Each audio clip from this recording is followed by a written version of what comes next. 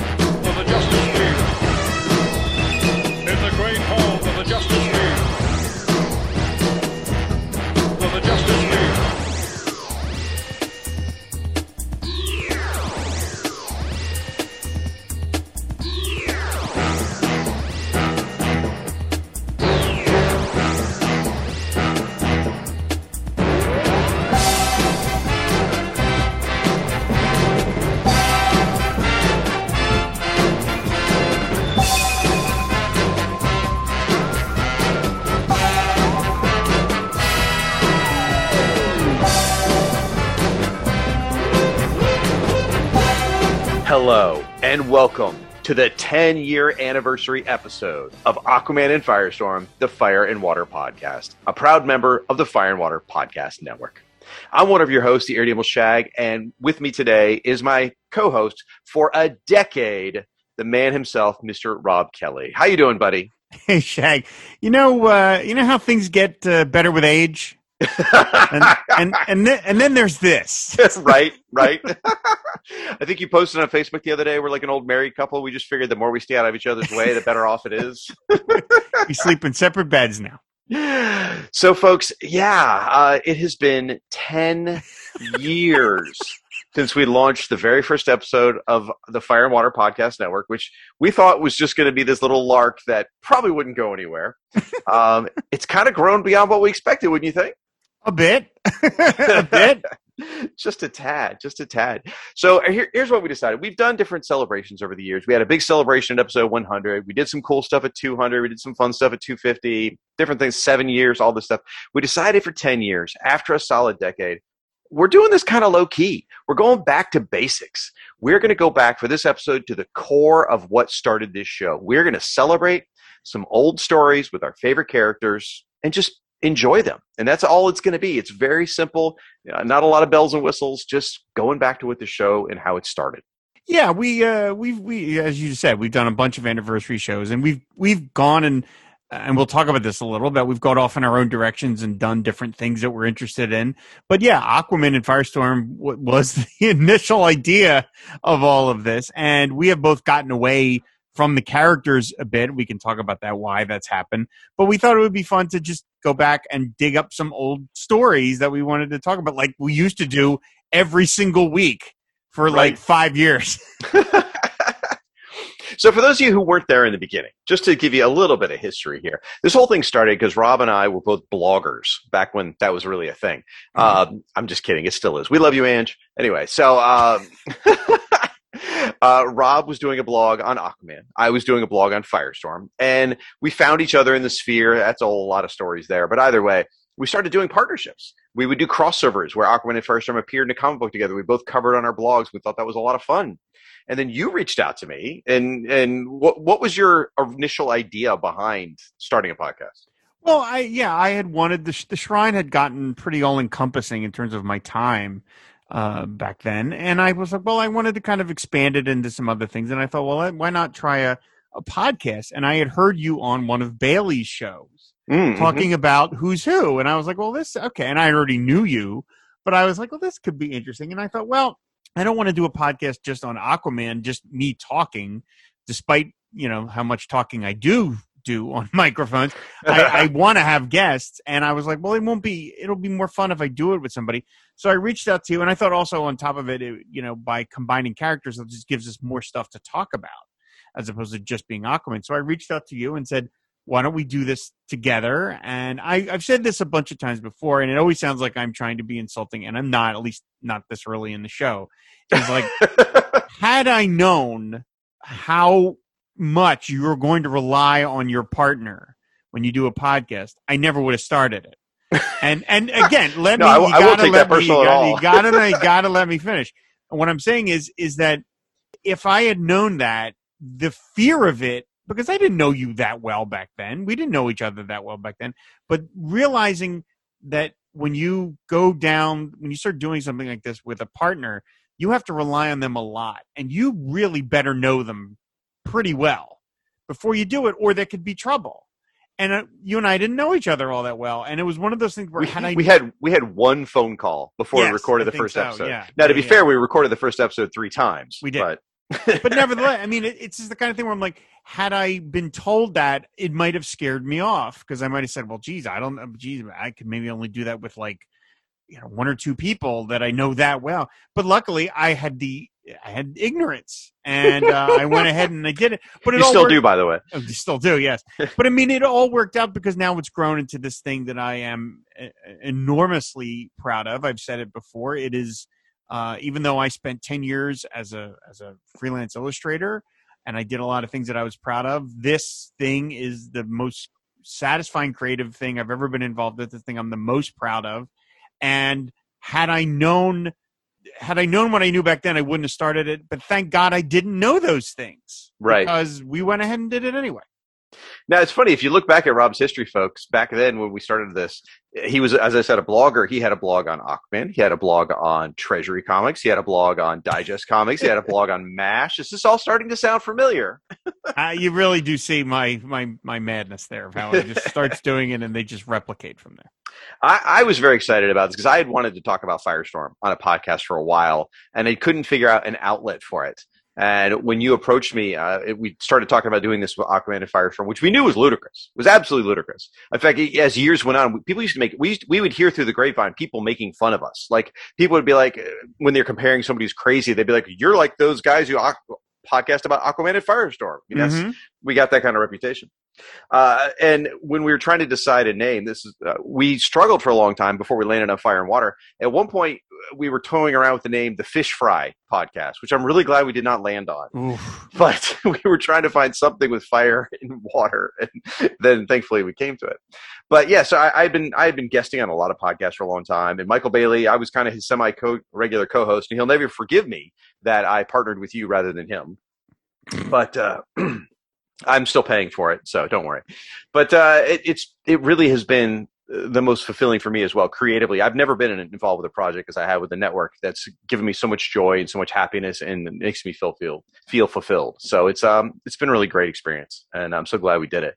And and the funny part is too, what the impetus for the timing of launching 10 years ago was the fact that Aquaman and Firestorm were both about to get a brand new #1 series in the New 52, which is another one of those ignorance is bliss kind of things. If we'd known what we were getting into then, we probably would have said, forget it. How many DC Universe reboots was that ago at this point? Like 5, 6? There's a lot of soft reboots, but yeah, absolutely. Oof.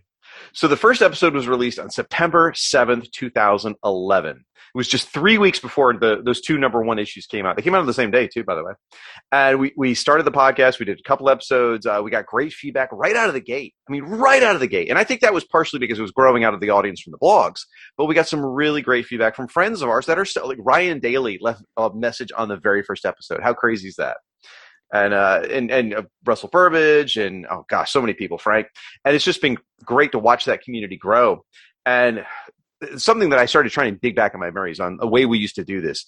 And this may be meaningless to you folks, but anybody who has a podcast, there's a lot of challenges that go in producing it. Things like the RSS feed and how to get it out to people to get to their phones and everything. And back then we went way around,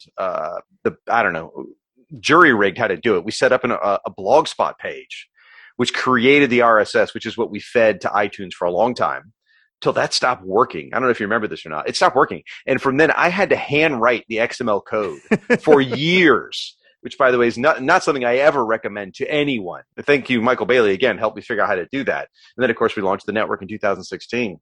And it all came again to celebrate something we loved. And you mentioned it, Rob.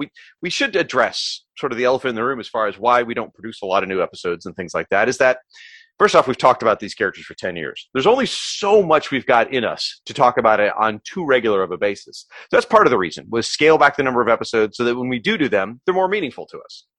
And also, the new material doesn't necessarily bring us a lot of joy. Firestorm hasn't had an ongoing series for several years. Does Aquaman have an ongoing series right now, Rob? He does not. For the longest time, I was saying this will be the series that finally gets Aquaman past 75 issues. Because, I mean, good Lord, he's a movie star now. And no, I actually learned, I hate to admit this, I have not been buying, I didn't buy the new Aquaman comic book for a while.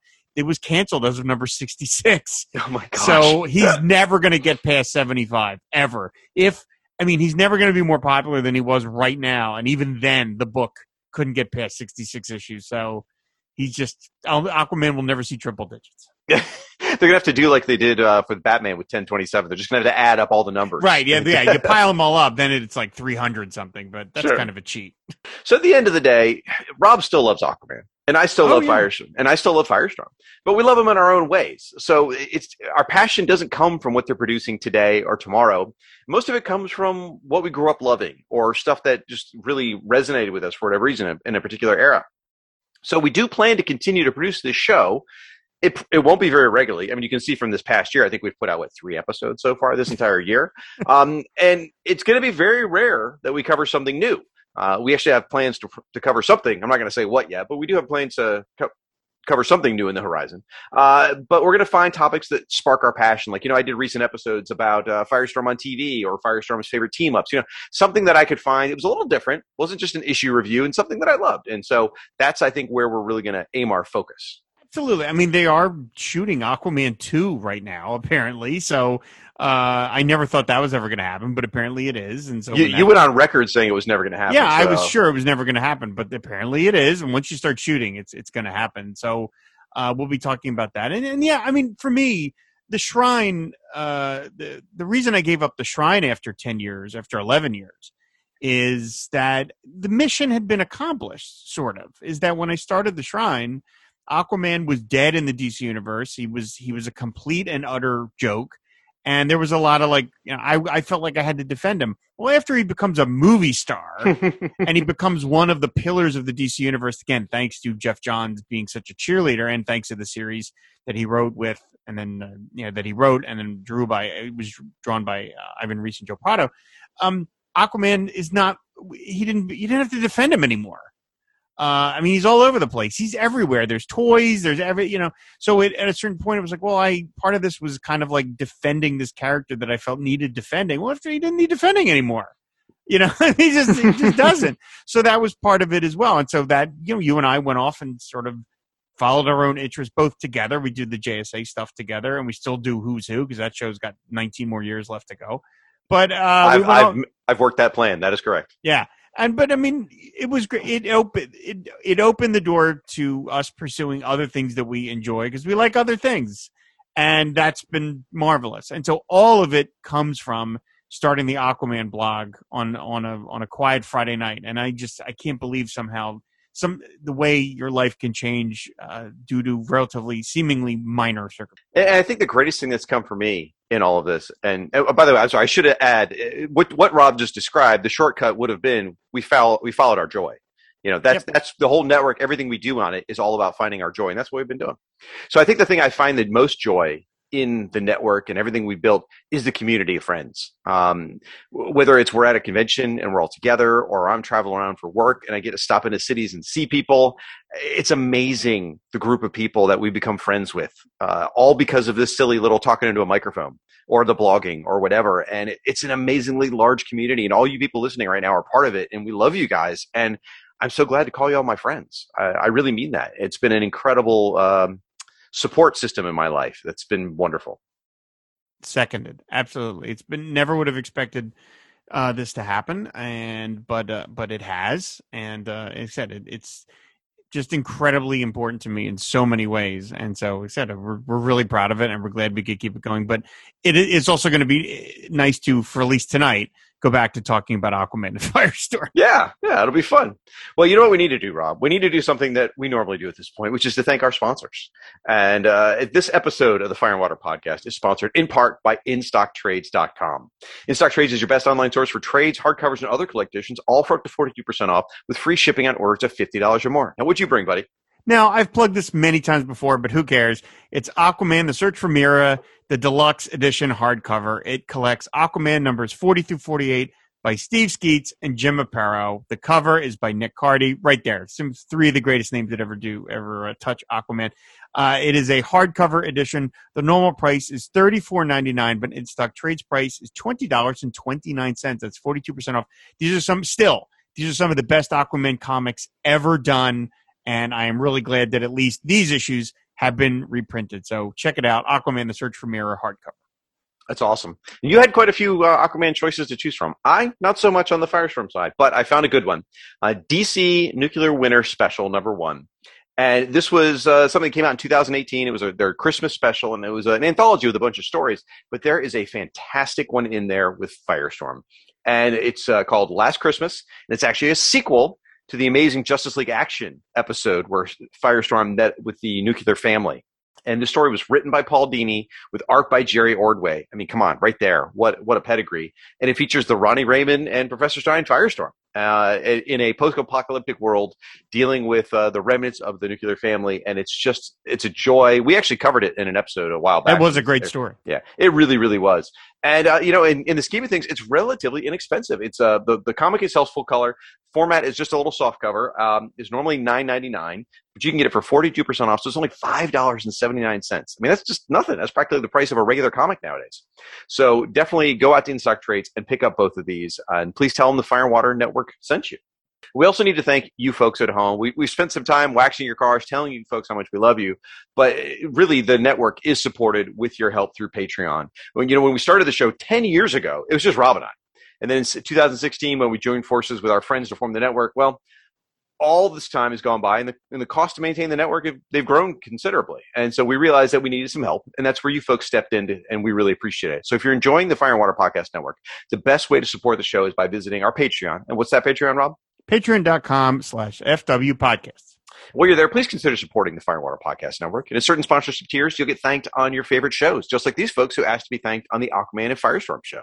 Our thanks to Adam Ackerman, Philip Rutledge, Gord Tolton, Jason Pope, Jay Campbell, David Ace Gutierrez, and Robert Lewis. Again, folks, just visit our Patreon at patreon.com/FW Podcasts. All right, so I think we're going to take a quick podcast promo break for the Aquaman Shrine and Firestorm fan. And when we come back, we're going to talk about a couple of issues of our favorite heroes. New from Supermates Recordings. Chilling sounds from the House of Frankenstein. The blood-curdling sounds of horror in one 4-episode set. Featuring your favorite stars from classic spooky films. Lon Chaney Jr. and Bela Lugosi. Father was Frankenstein, but your mother was the Lightning. Peter Cushing and Stephanie Beacham. The nightmare's over. I think it is. And Christopher Lee. I have returned to destroy you. Bud Abbott and Lou Costello. I'm gonna haunt him. That's what I'm gonna do. Heather Langenkamp and Johnny Depp. Do you believe in the boogeyman? No. And Robert Englund. I'm your boyfriend now, Nancy. Here's more. The hit House of Frankenstein theme by Terry O'Malley. Order now and you'll receive bonus comic stories featuring your favorite superheroes versus fiendish monsters. Offer ends October 31st, and it's not available in any store. Here's how to order. To order the chilling sounds from the House of Frankenstein, save all credit card and COD charges by visiting fireandwaterpodcast.com or search for Fire and Water Podcast Network or Supermates. Podcatchers are standing by.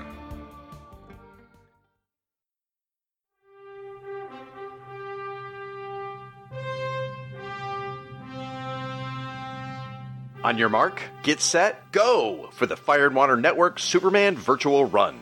Coming this October, join comic book fans and fellow Fire and Water Network listeners in a 5K run. Obviously, we can't all run together in the same place, but you can do this anywhere you want. You can run or even walk around your hometown, around the block, nature trails, or even a treadmill. You can make this race your own. We're doing this in conjunction with the official DC Comics Superman Virtual Run. This official virtual run comes with some cool Superman swag, and is helping raise money for charity. For our Fire and Water Network run, we're recommending running a 5K. However, anyone can participate by running or even just walking as little as 1 mile, or you can do 5K or 10K, your choice. For those participating, just pick any date in October to run. Many of us are targeting the week of October 18th through 24th, but any October date works. For more information and to register for the Fire and Water Network run, visit our Sign Up Genius page at fireandwaterpodcast.com/run2021. That's RUN2021. Once you're on the Sign Up Genius page, you'll need the access code to enter. The access code is simply the word JOY, all lowercase JOY. Now, there's no cost to join this Fire and Water Network run. However, we strongly encourage you to also register for the official DC Comics Superman Virtual Run on their website. It's a fun program that comes with great Superman Run perks. Their fee is $40 per individual, but remember, they are helping raise money for charity. So join us for this fun, healthy, and super heroic event in October. Remember, to participate, you can do as little as walking just 1 mile. For more details and to sign up, visit fireandwaterpodcast.com/run2021 and use the access code JOY. On your mark, get set, go!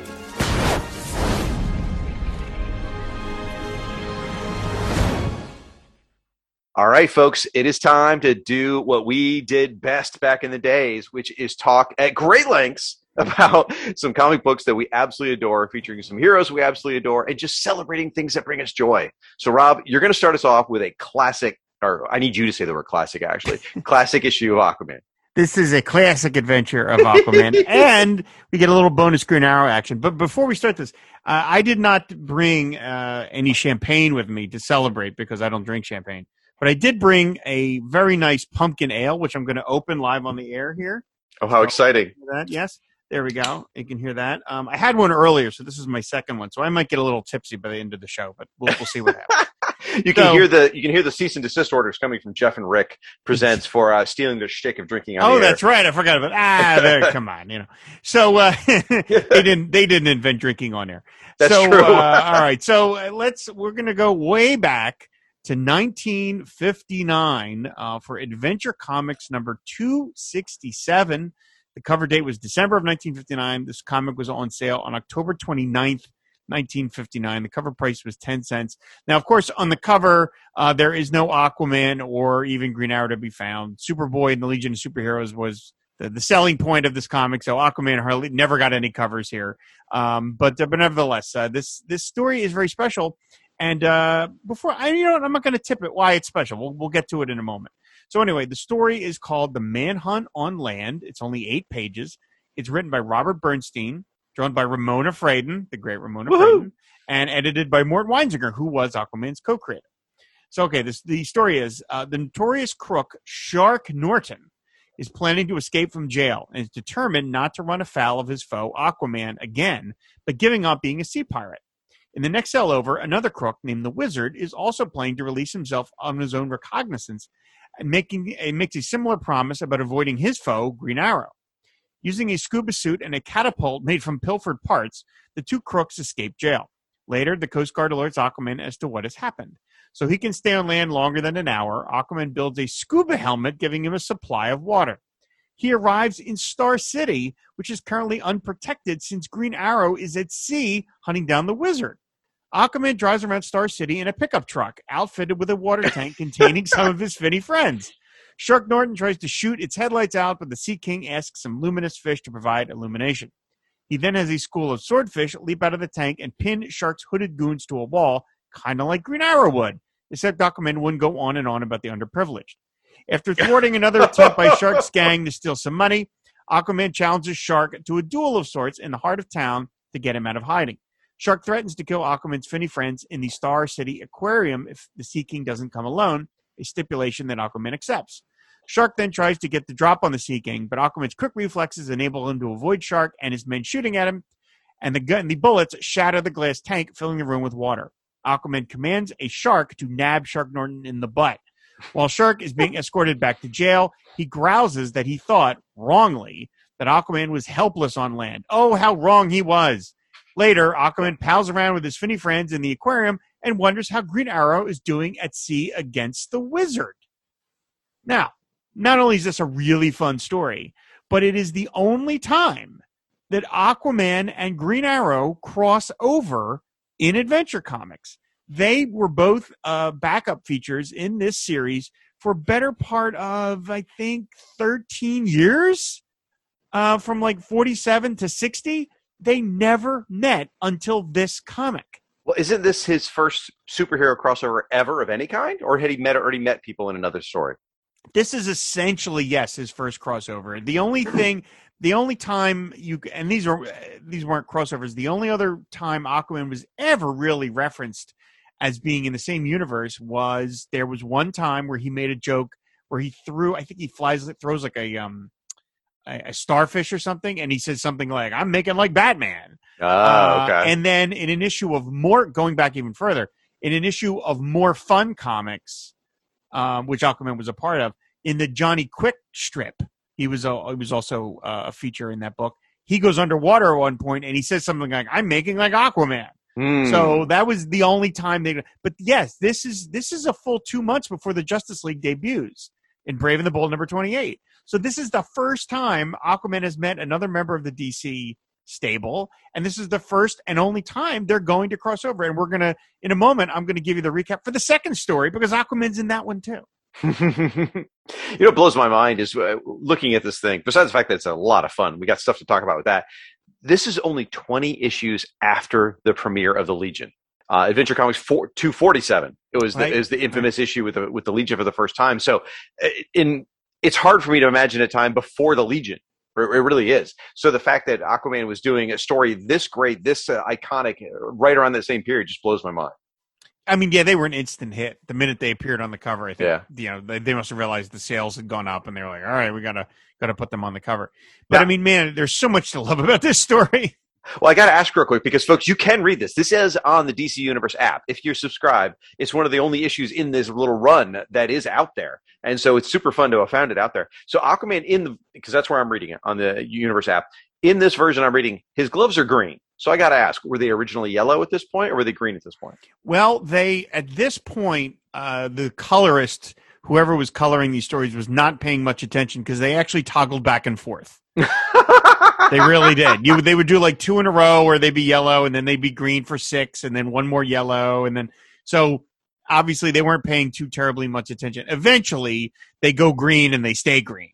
Right, because once you go green, you never go back. Exactly. Right? But here, I mean, they're green here, but yeah, I think there might have even been a couple more yellow because he's actually his gloves are yellow on the cover of Brave and Bold 28. That's right. Yeah. Yeah. So I mean, they just weren't bothering to really pay too much attention to that. So sadly, I mean, obviously, I am a Ramona Fradon stan.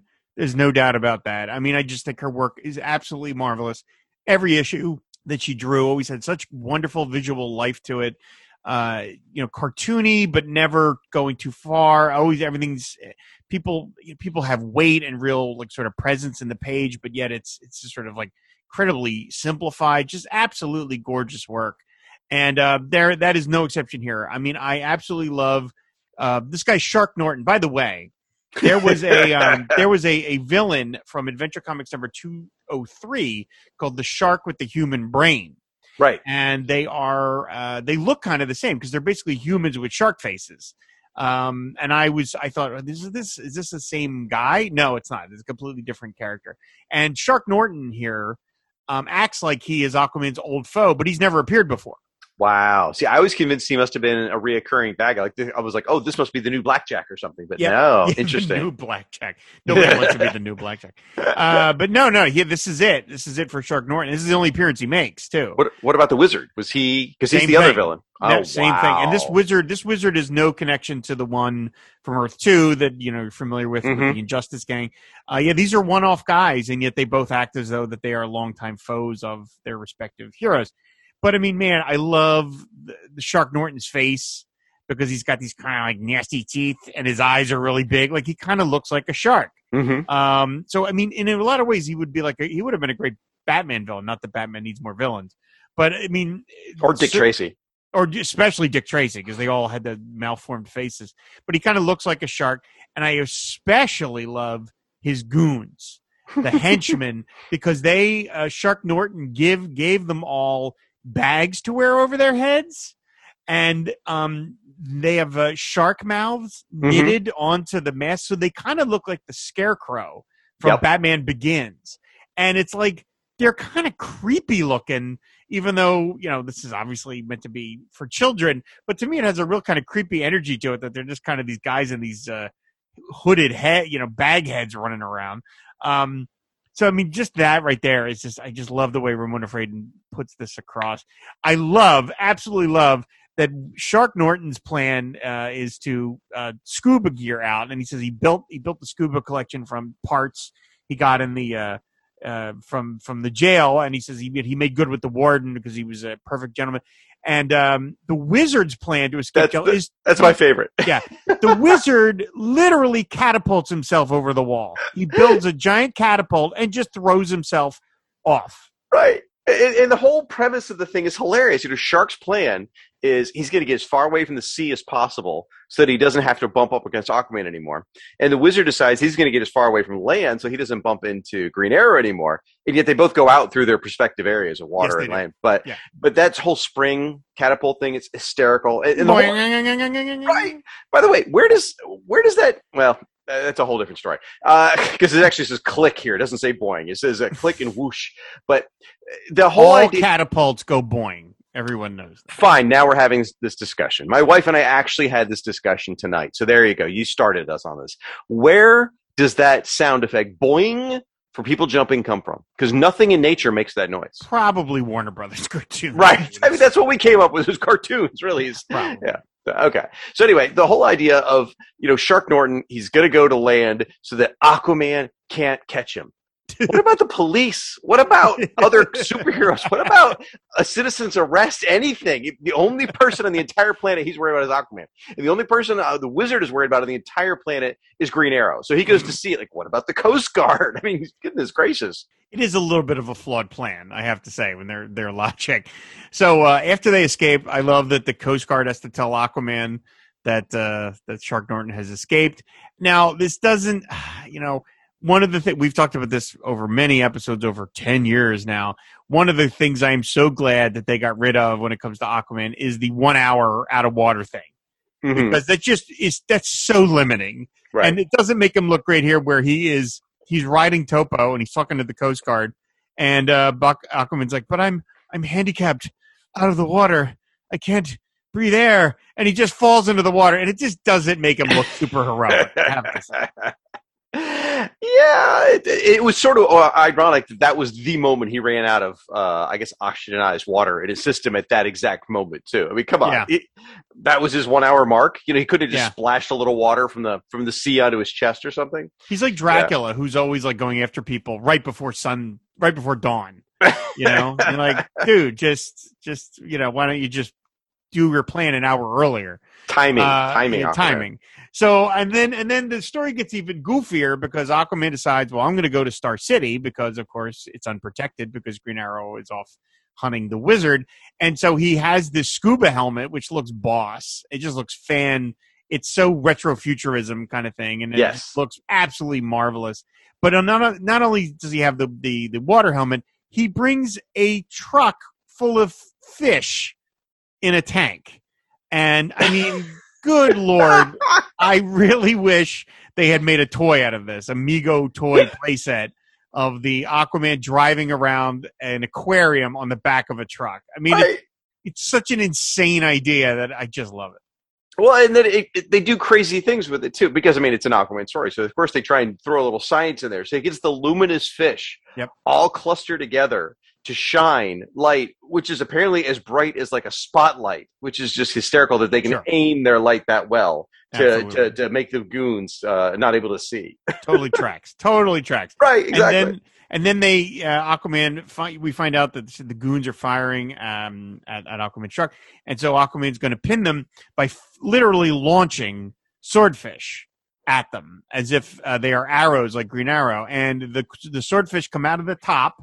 And you hear Aquaman say, I'll order my swordfish to get him. This tank top opens at one push of this release button. So they fly out. And for those in the back, the villains are even nice enough to say, gosh, this is just the way Green Arrow would have catched us. So I love that they even have that sort of realization of like, yeah, we would have been caught anyway, but this is the way Green Arrow would have done it. It's why, like, okay, yeah.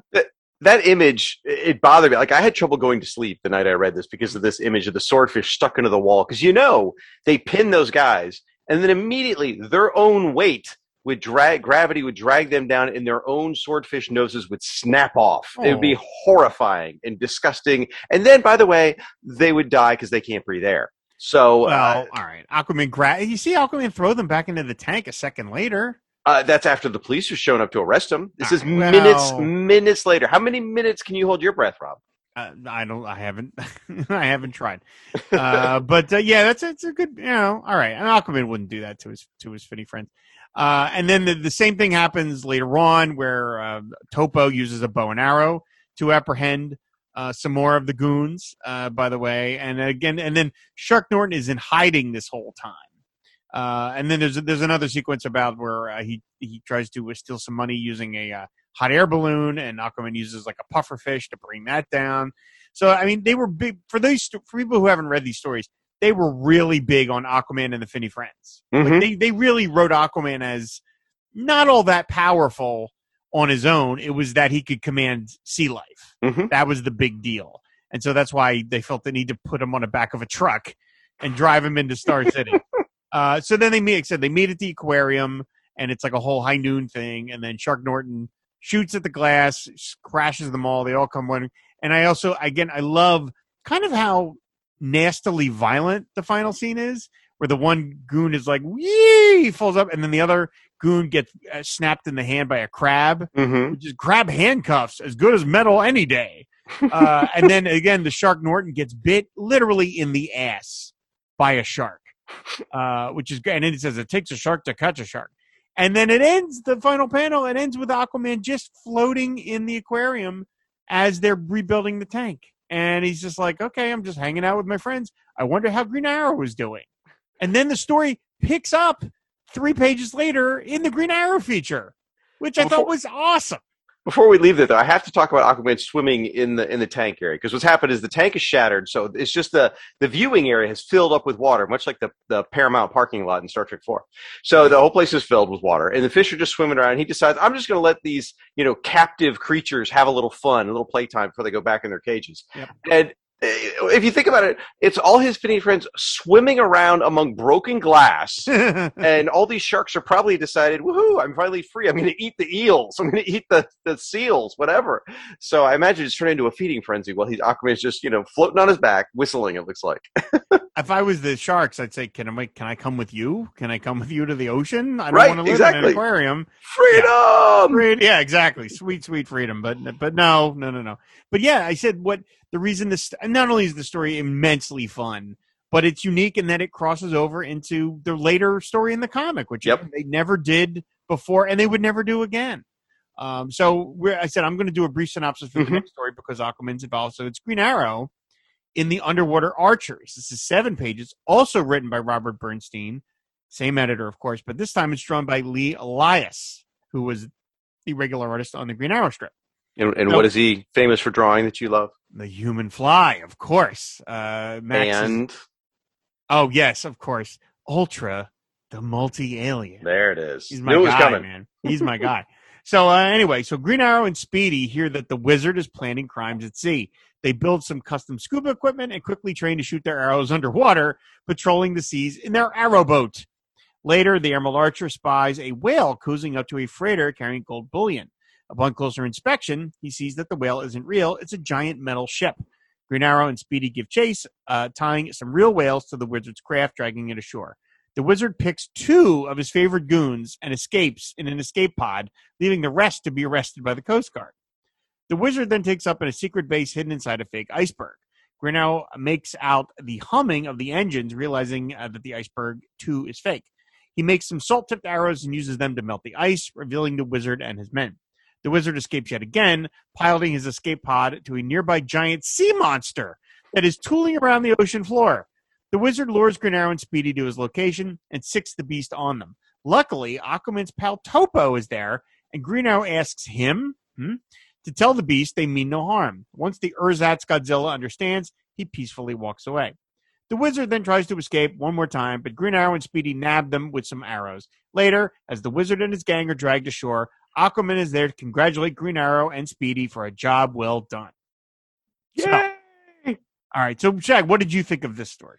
Oh, it's super fun. It's super fun. I mean, what kind of goes through my mind, by the way, is there was an issue of Green Arrow when Kevin Smith took it over, and Batman was going somewhere with Green Arrow, and they're flying around in like the aeroplane. And in this case, it's the Arrow boat that they invent, right? And Batman says to Green Arrow, "Did you ever have a single original idea?" Because everything Green Arrow did, he stole from Batman. And that's just another example of this. But that was just funny for me. But the art-wise, Lee Elias, man, that whale on the very first page just looks fantastic. I don't care about the reality of it. It just looks amazing the way he's coming at Green Arrow and Speedy and the underwater, anchor. I mean, he really is getting a chance to really play in a different environment, and Lee Elias took great advantage of it. It's gorgeous looking strip. Yeah, it really is. I love the Wizard with his giant glasses. I mean, the whole thing is super fun. The story is super fun. The Godzilla creature is interesting because you said this is 1959, right? Yeah.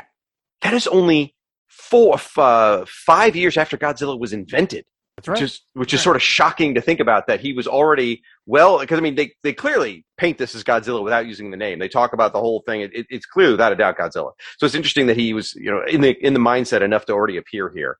And I had a lot of, Godzilla at first, I thought he was the Fire Trolls from the Aquaman story. Aquaman #1. Yeah, which had that come out at this point? No, that comes out later, doesn't it? Yeah, no, Aquaman wouldn't get his own series until 62.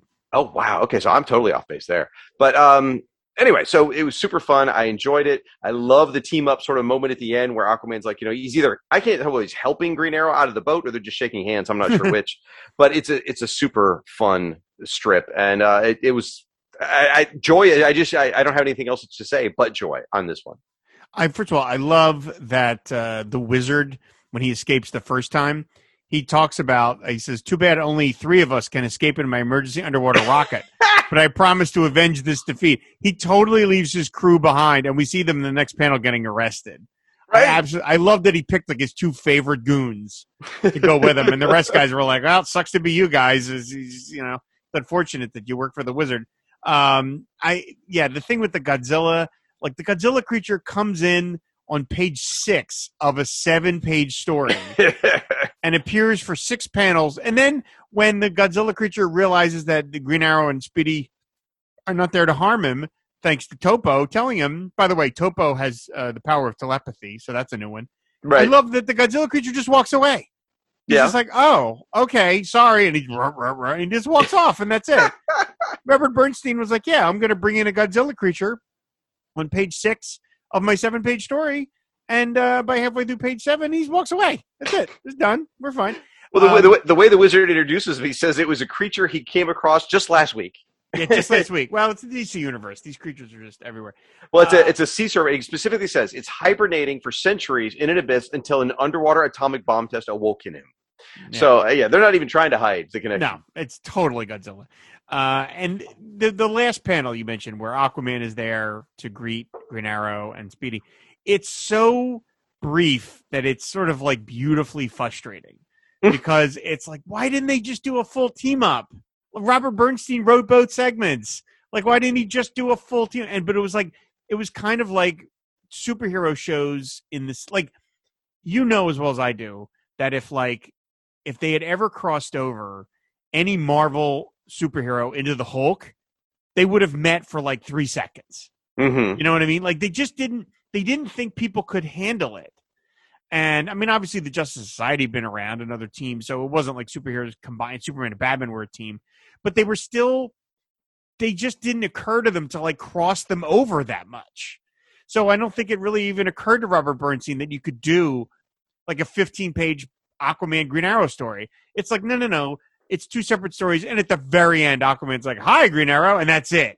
You know? And they were just keeping it sort of minimal. That was just the way they did things. But it's so sort of frustrating when you realize, they could have been teaming up all this time. But man, again, I mean, the Lee Elias work, and you'll see some of these pages on the website, fireandwaterpodcast.com. God, it's gorgeous. It really is. And as much as I like what he's been doing over on Human Fly, what I talked with over with Max, like he was paired with inkers that I don't think did him as great a service as he did for himself, because he inks himself here. And I mean, this stuff is just so beautiful. And I mean, this stuff needs to be. I don't know if this stuff's been reprinted. I don't think so, but man, it needs to be, because it is just gorgeous. Well, I suspect since if it's on the DC app, that means they took the time to clean it up, and usually that means it was for a collected edition at some point. I love on page 5 it's just one panel, but it's a ship that's leaning sideways in the distance, but he puts so much detail into it, and you can see the mast and the windows and everything on it. It looks beautiful. And then on the submarine, there's all this detail work in the background. It is an incredibly gorgeously, beautifully rendered thing. I didn't realize he inked it himself, but that actually makes a lot of sense to explain why even the background stuff is so beautifully illustrated in it. Right. And the Wizard's Escape Pod has that same kind of retrofuturism thing that I mentioned in the Aquaman story, where it's really, really beautiful. And that one panel would be the only time Aquaman would ever be drawn by Lee Elias. That's it. That's the one shot we get. There's not much there. He's just sort of leaning into the frame. I would have loved to have seen Ramona Fradon draw Green Arrow. Mm-hmm. That would have been really cool too. But they never. And it's so funny that like the Legion. I bet the way comics were done back then. Like the Legion and the Superboy were the lead features, and they were never going to lose the cover to Aquaman or Green Arrow. But it's like, you think about, this is a special team up. That might have been something you could have mentioned on the cover. Like, hey, kids, special issue, Aquaman meets Green Arrow for the first time. No, you just got to buy, plunk down your 10 cents and you'll find out later. Yeah, it does. It is. I was going to argue against your thoughts just because I like trying to show you wrong. But the more I think about it, I think you're kind of right in that they knew team-ups were popular. Otherwise, the Legion of Superheroes wouldn't have existed. They knew the JSA worked. So I don't know, why they would have shied away from it. I mean, by this point, World's Finest is going. So, why wouldn't they lean into it? I can't rationalize it. I thought I was on a path, but I talked myself out of it. So strange. Aquaman never got a cover. He never appeared on a single comic book cover until Brave and the Bold number 28. So he just, unfortunately, that was just the way. Green Arrow got covers on More Fun all the time, but Aquaman never did. So it's a darn shame. Take a hint, Rob. Yeah, well, I know. Both Mort Weinzinger characters. But nevertheless, it's super. This team, I just love this thing so much. Both adventures are fun, drawn by incomparable artists, but also it's the bonus nerd feature of just seeing them together. Yeah, it's an absolute win. And again, folks, it's available on DC Unlimited, or DC Infinite. If you want to read it, it's definitely worth your time. It's very enjoyable. I'm glad I had never read this. I was aware of its existence, but I had never read it until we did it for the show. Yeah, that's great. All right, we ready to move on?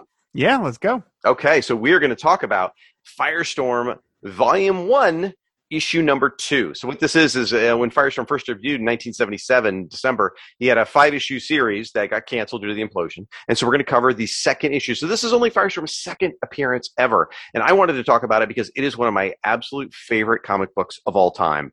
I adored this comic book growing up when I read it. I've got a whole story on it. But first, I'll give you the facts on it. It's obviously published by DC Comics. Cover date is April 1978. But it was on the shelves January 10th, 1978. Cover price was only 35 cents.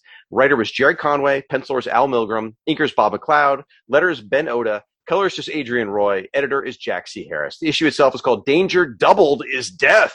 And it's 17 pages. Now, the cover here, this is something that I just absolutely adore. So you got the big Firestorm logo across the top, and you got Firestorm. He's getting pasted by 2 multiplexes, and he's flying at you like he's been knocked off balance. And Superman is there watching over him, looking very, very disapproving. And Firestorm says, "You're the Man of Steel. Help me tackle Multiplex, the duplicate villain." And Superman says, "Sorry, kid, you're on your own." You get this giant arrow pointing to Superman and says, "Firestorm's fearsome first foray against the fission-formed fiend, guest starring Guess Who?" So, I mean, what a great Superman dickery moment. I mean, Firestorm is clearly on the ropes. He's a brand new hero, and Superman just says, "Screw you, kid." I absolutely love that. What do you think of the cover? Yeah, it's a lot of fun, and I can't get past the super dickery thing. And it's sort of funny. Comics not too long after this would kind of become more self-aware, and I think the super dickery stuff would stop. Mm-hmm. But this is probably one of the last instances of super dickery, but it's not. It's definitely not the last, because I can think of another one. Yep. Where Superman inducts Firestorm inducts Firestorm into the JLA, which of course is after this, where he's basically like, Firestorm has joined the JLA. Any questions? Yeah. And it's like, so something about Firestorm really brings out the dick in Superman. It could be. It could be. So I wanted to talk specifically about the cover. Just this is the personal story I was going to tell. Is that when I first fell in love with Firestorm, I told the story in the show, so I won't go into great depths. But I fell in love when Firestorm was issue 28, and I went on a big back issue hunt to buy as many back issues as I could very quickly. And I was lucky enough to find Fury of Firestorm #1, which is the Pat Broderick issue, of course. And I found issue #3 of Fury of Firestorm, which is when they fight Killer Frost, the JLA comes and everything. But I did not find #2. It took me a while to find that. What I did find, though, was this issue #2. In fact, this was the only issue of the original 5-issue run that I had for a long time. So I had a collection of Firestorm as a kid, issues 1, 2, and 3, but not all from the same series. And not having the internet, not having, the Overstreet price guide, any of that, I couldn't understand why this didn't make sense chronologically as I had them sitting there together. I'm like, issue 1, the art looks like this. It looks kind of similar in issue 3, but the art in issue 2 looks completely different, and the logo looks different. I couldn't understand why this. Why they changed the price so fast? Right, exactly. So eventually I dug in, and when I say it bothered me, like in my mind, it bothered me for like a year. But kid time doesn't make any sense. It may have just been an afternoon. I don't really know, folks. But let's pretend it was a year. Either way, so I'm sitting here going like, but how did they publish issue #2? 5 years before issue #1 and 3. This doesn't make any sense. I just couldn't process it because nowhere did I have any information that told me there was a previous Firestorm series. So that was very confusing to me, and it made this particular issue stand out in my mind for a long, long time. You were not a gifted child. Apparently not. Thanks for your support. All right, so I'm going to do the recap here. And as usual, I wrote a recap that's far too long, but I don't care. I love this comic book so much. In fact, we were going to cover it last episode on the Firestorm Team-Ups episode, but I told Ross, I'm like, you know what? I'm going to hold off because I'm saving this for our 10-year anniversary episode. All right, so here's the recap, folks. Firestorm, who's a brand new hero, by the way, only his second appearance ever. He apprehends a group of mob enforcers who are muscling an old man in the city street. Then Firestorm begins showing off his powers to the delight of several onlookers. Ronnie decides to impress a beautiful woman by transmuting an old newspaper into a bouquet of plastic flowers, which causes her to faint, to the dismay of her boyfriend. Firestorm flies off and separates into Ronnie Raymond and Professor Martin Stein. Now, at this point, the reader gets a recap of Firestorm's origins. Ronnie returns home while the confused Martin Stein returns to the Hudson nuclear power plant. Now, at this point, Professor Stein does not remember any of his exploits as part of the Firestorm composite hero. He simply can't remember them. And Ronnie hasn't told him because Ronnie's a dick. Then at the plant, the police are investigating the explosion from the previous day, which was in issue #1. And because of Stein's faulty memory as Firestorm, he's unable to answer many of the questions about what happened that night. Then arrives another man, Danton Black, and he accuses Stein of stealing his work and destroying the power plant in order to cover up the theft. Now, we as the reader know that Dan Black is lying because this is an era where they still gave us thought balloons. Meanwhile, Ronnie struggles with insults from Cliff Carmichael and Ronnie's own father, voicing disapproval of the vigilante heroes like Firestorm. Over in Metropolis, some new stranger enters the story named Clark Kent, and he's finishing his nightly WGBS newscast and decides afterwards to investigate this new superhero Firestorm, but he'll investigate as Superman. And at this point, it gets a little confusing because there's a Superman hostess story in the middle of it, which confused the crap out of me as a kid. I was like, why is this happening? Then Martin Stein arrives at the Hudson power plant and tries to get many of the destroyed systems back online. Two identical villains calling themselves Multiplex burst into the room and attack Stein. Miles away, Ronnie Raymond feels the impact of Multiplex's blows against Stein's jaw. He theorizes that he and the professor are tied together somehow, even when they're separated from the Firestorm persona. Maybe Ronnie has heard of the Corsican brothers, which was first published in 1844, though Cheech and Chong's version is probably a little more Ronnie's speed, though it wouldn't get released for another 6 years. Ronnie triggers the transformation into Firestorm, and this is the first time they've ever emerged from a distance. Multiplex has already absorbed massive amounts of atomic radiation by the time Firestorm arrives at the power plant, and with all this added power, he successfully beats Firestorm back. The fight carries out into the street, which attracts the attention of the Man of Steel. Superman flies down and introduces himself to Firestorm in a really freaky panel where we can see Firestorm's pupils. Superman sizes him up, and in order to see if the young man is actually the hero that he claims to be. Firestorm's humbled to be in the presence of Superman, so much in fact that he completely forgets about Multiplex. Multiplex takes advantage of the distraction and gets away. Firestorm tracks him down and finds him at State University, very cleverly named there. There, Multiplex has broken into the campus radiation vault and is in the process of stealing even more power. Firestorm cuts off the villain's radiation supply by turning the plutonium into compounds of phosphorus. With Multiplex's powers failing him, Firestorm easily punches out both doppelgangers of the villains. They remove both their masks and find out that they are both, in fact, Danton Black, Martin Stein's former research assistant. Turns out Danton was present at the Hudson nuclear power plant during the explosion that fused both Ronnie and Stein together into Firestorm. Now, in Black's case, however, the nuclear radiation had a fission effect rather than fusion. Rather than merging the body into one, it granted him the ability to split into two different beings. Then at the hospital, Multiplex's powers wear off and the two beings remerge into one body.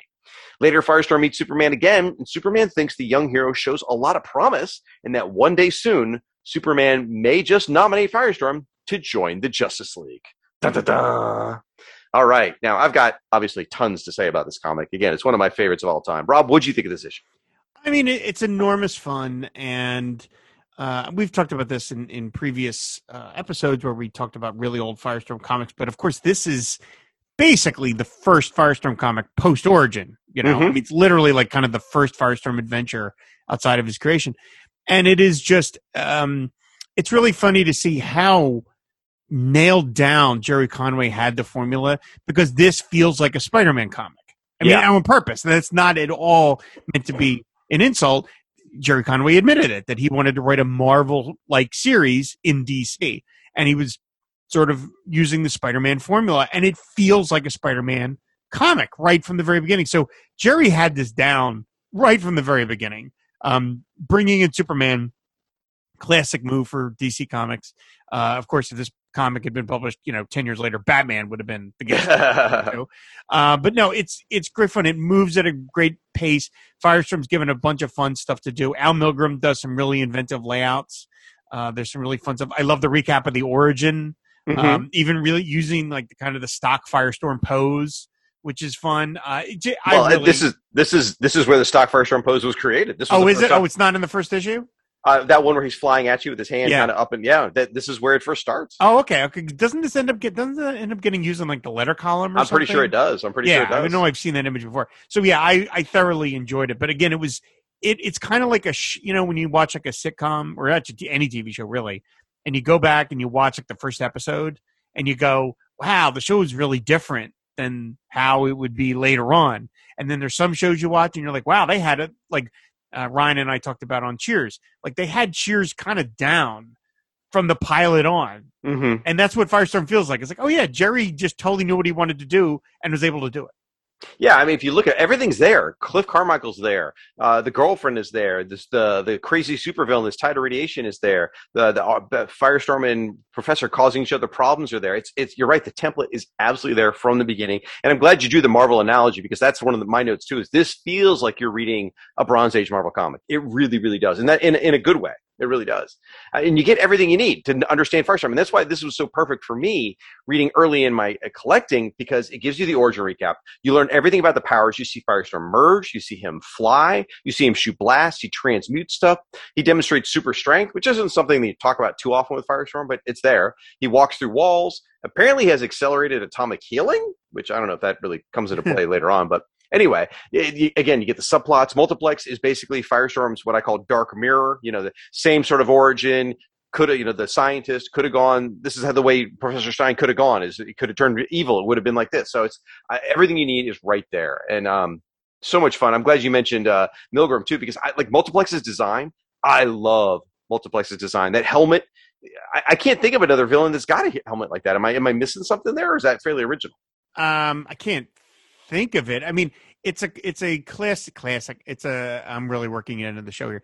Do FDR. Yeah. Hello there, folks. Excuse me, I'm drinking. Multiplex's costume is one of those costumes that, because obviously they did Multiplex in live action, which something I can't believe I get to say, which we never would have said 10 years ago. But it's one of those costumes that looks great in a comic book, and you're like, yeah, but if you put a human in it, they would look utterly ridiculous. But that's kind of the best thing about superhero costumes. Right.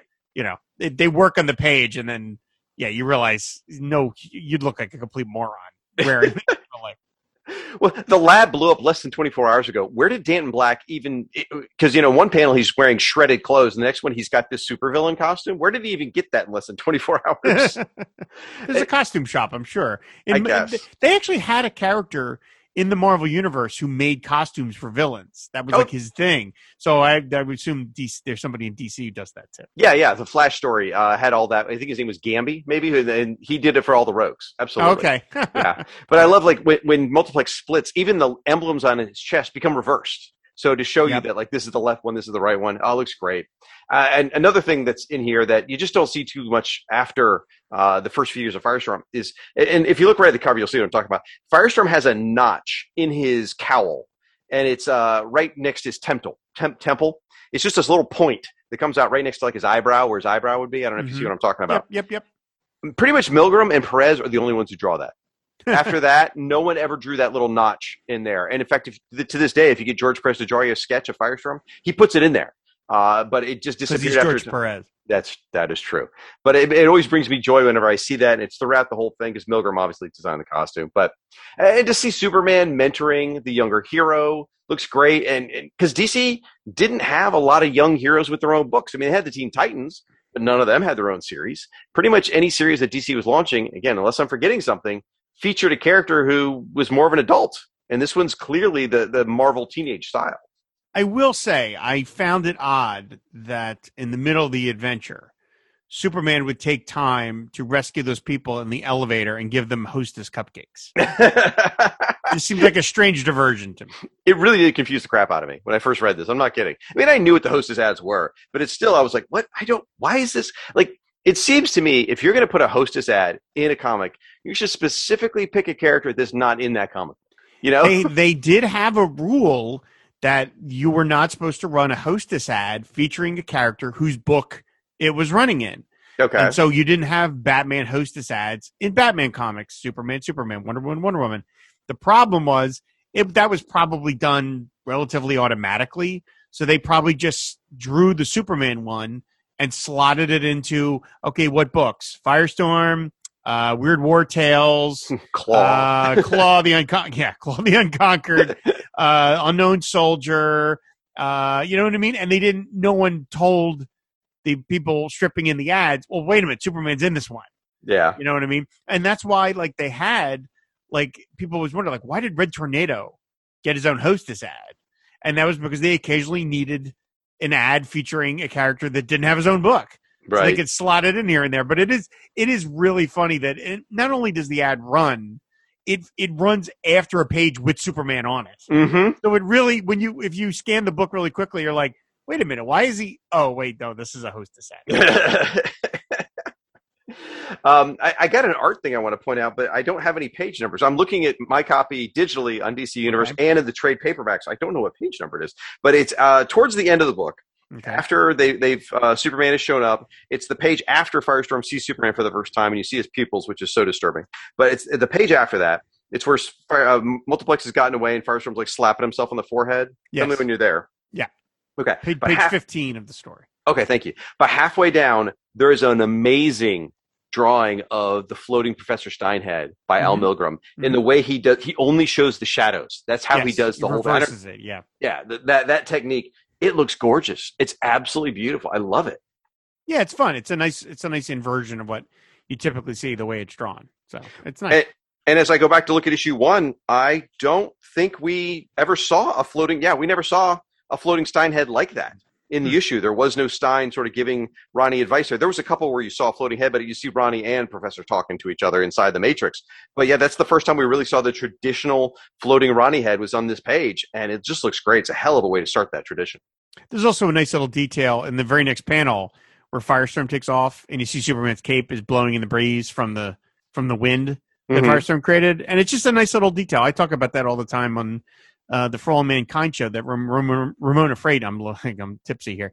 Ramona Fradon throws in little bits of realism in this obviously crazy comic booky, cartoony world, but I like that. I like that Milgrom took the effort to draw Superman with his cape fluttering in the breeze, as opposed to him, as opposed to it just laying there. Yep, it's a nice little, it's just a little thing to throw in. That Firestorm creates a big breeze when he takes off like that, as would anybody who is doing a vertical takeoff. Man, Superman really has his legs spread in that shot. He does. That is a very, very. He's really, he's really spreading.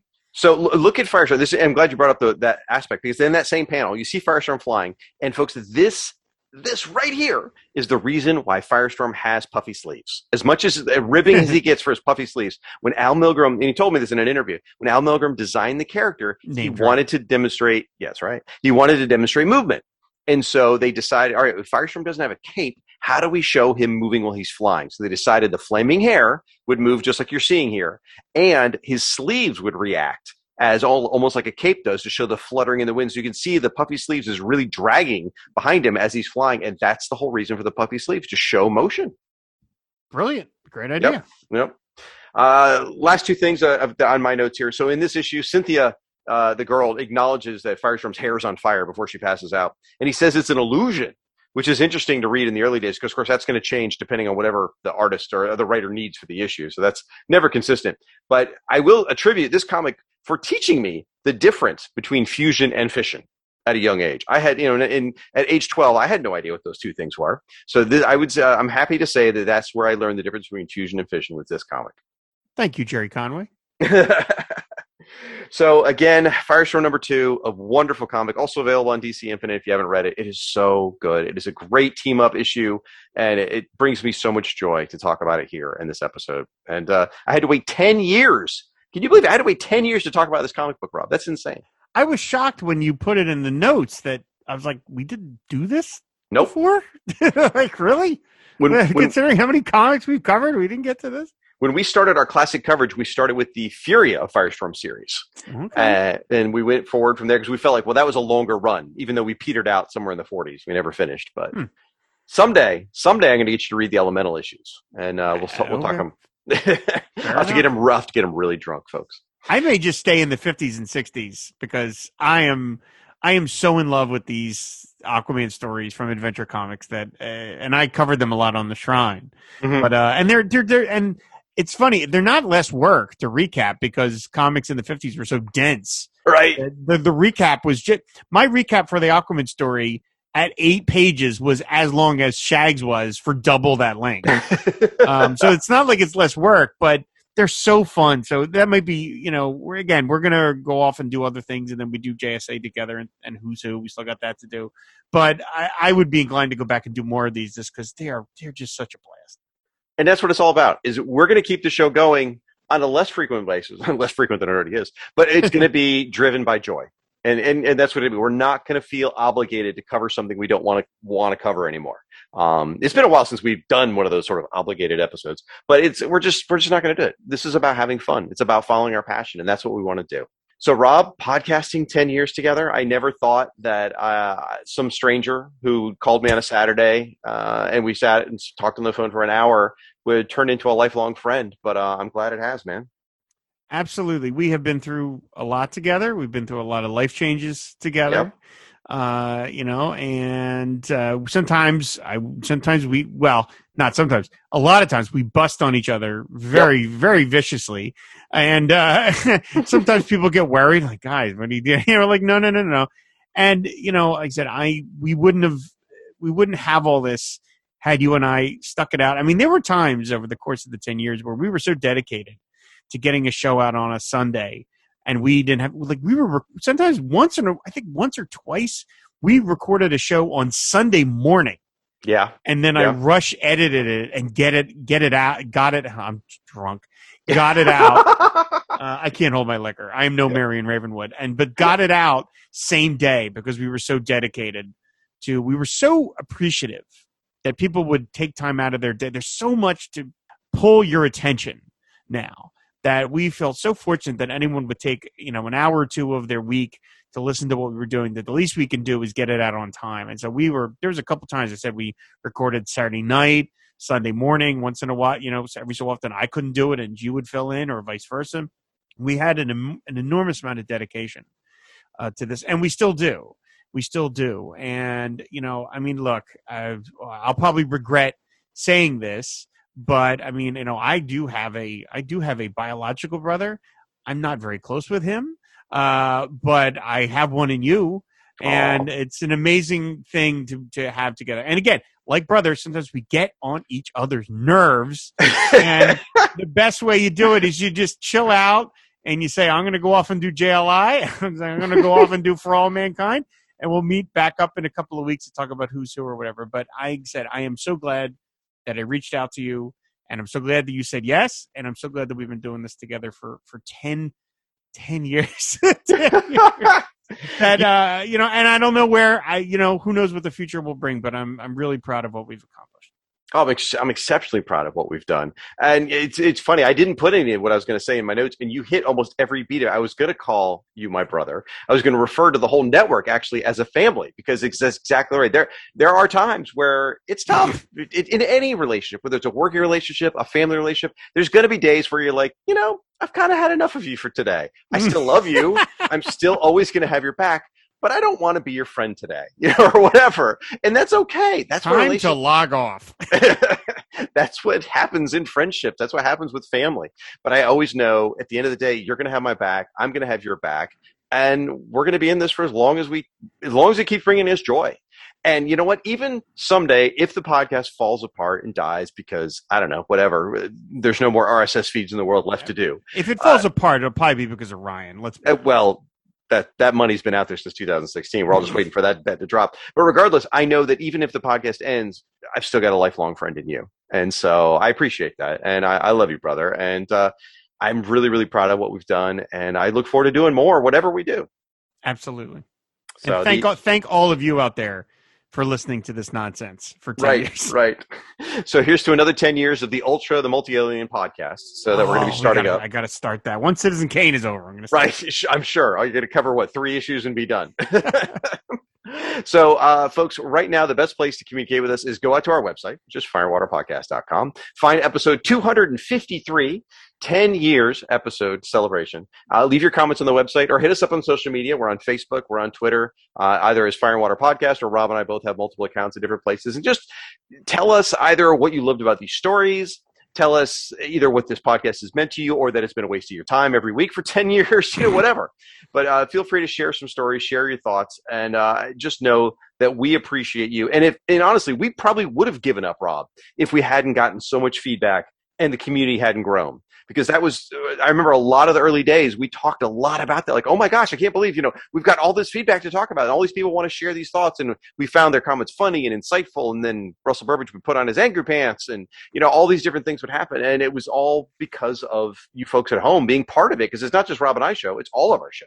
And so, yeah, please continue that and drop a line. Absolutely. We'd love to hear from you guys. All right, folks. So that's going to do it.